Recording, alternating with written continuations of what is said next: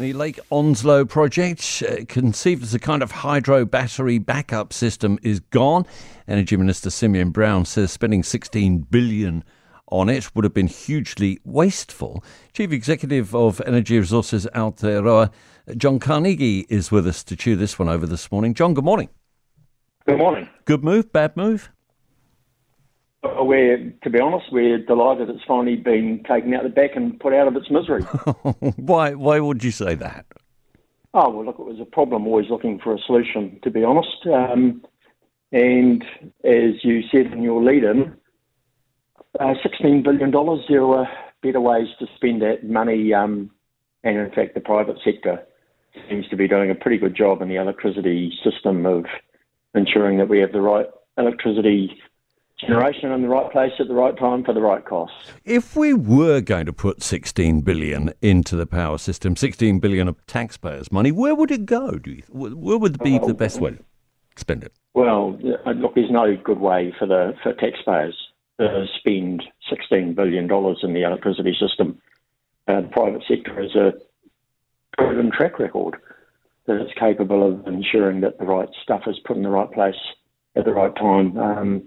And if you need, if you need batteries, some form of storage, well, actually, in fact, we don't need to go past the announcement made by Genesis Energy just last week, who said that they were investigating putting batteries on the old Huntley power station site.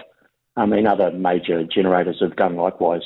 Yes. So as I said, it was a solution looking for a problem. Yeah, and the other way around. Okay, and people know that what is it, about 80% of our electricity comes from renewables of one kind or another anyway.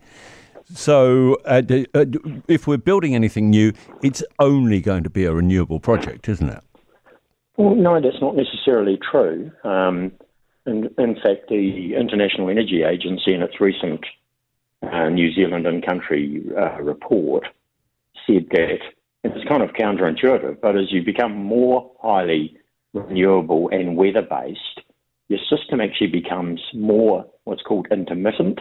It means that sometimes, if you become heavily hydro, which we are based, or wind or solar, if the wind isn't blowing or the sun isn't shining, you've got a problem. You need to back your energy system with something, and invariably that will be gas.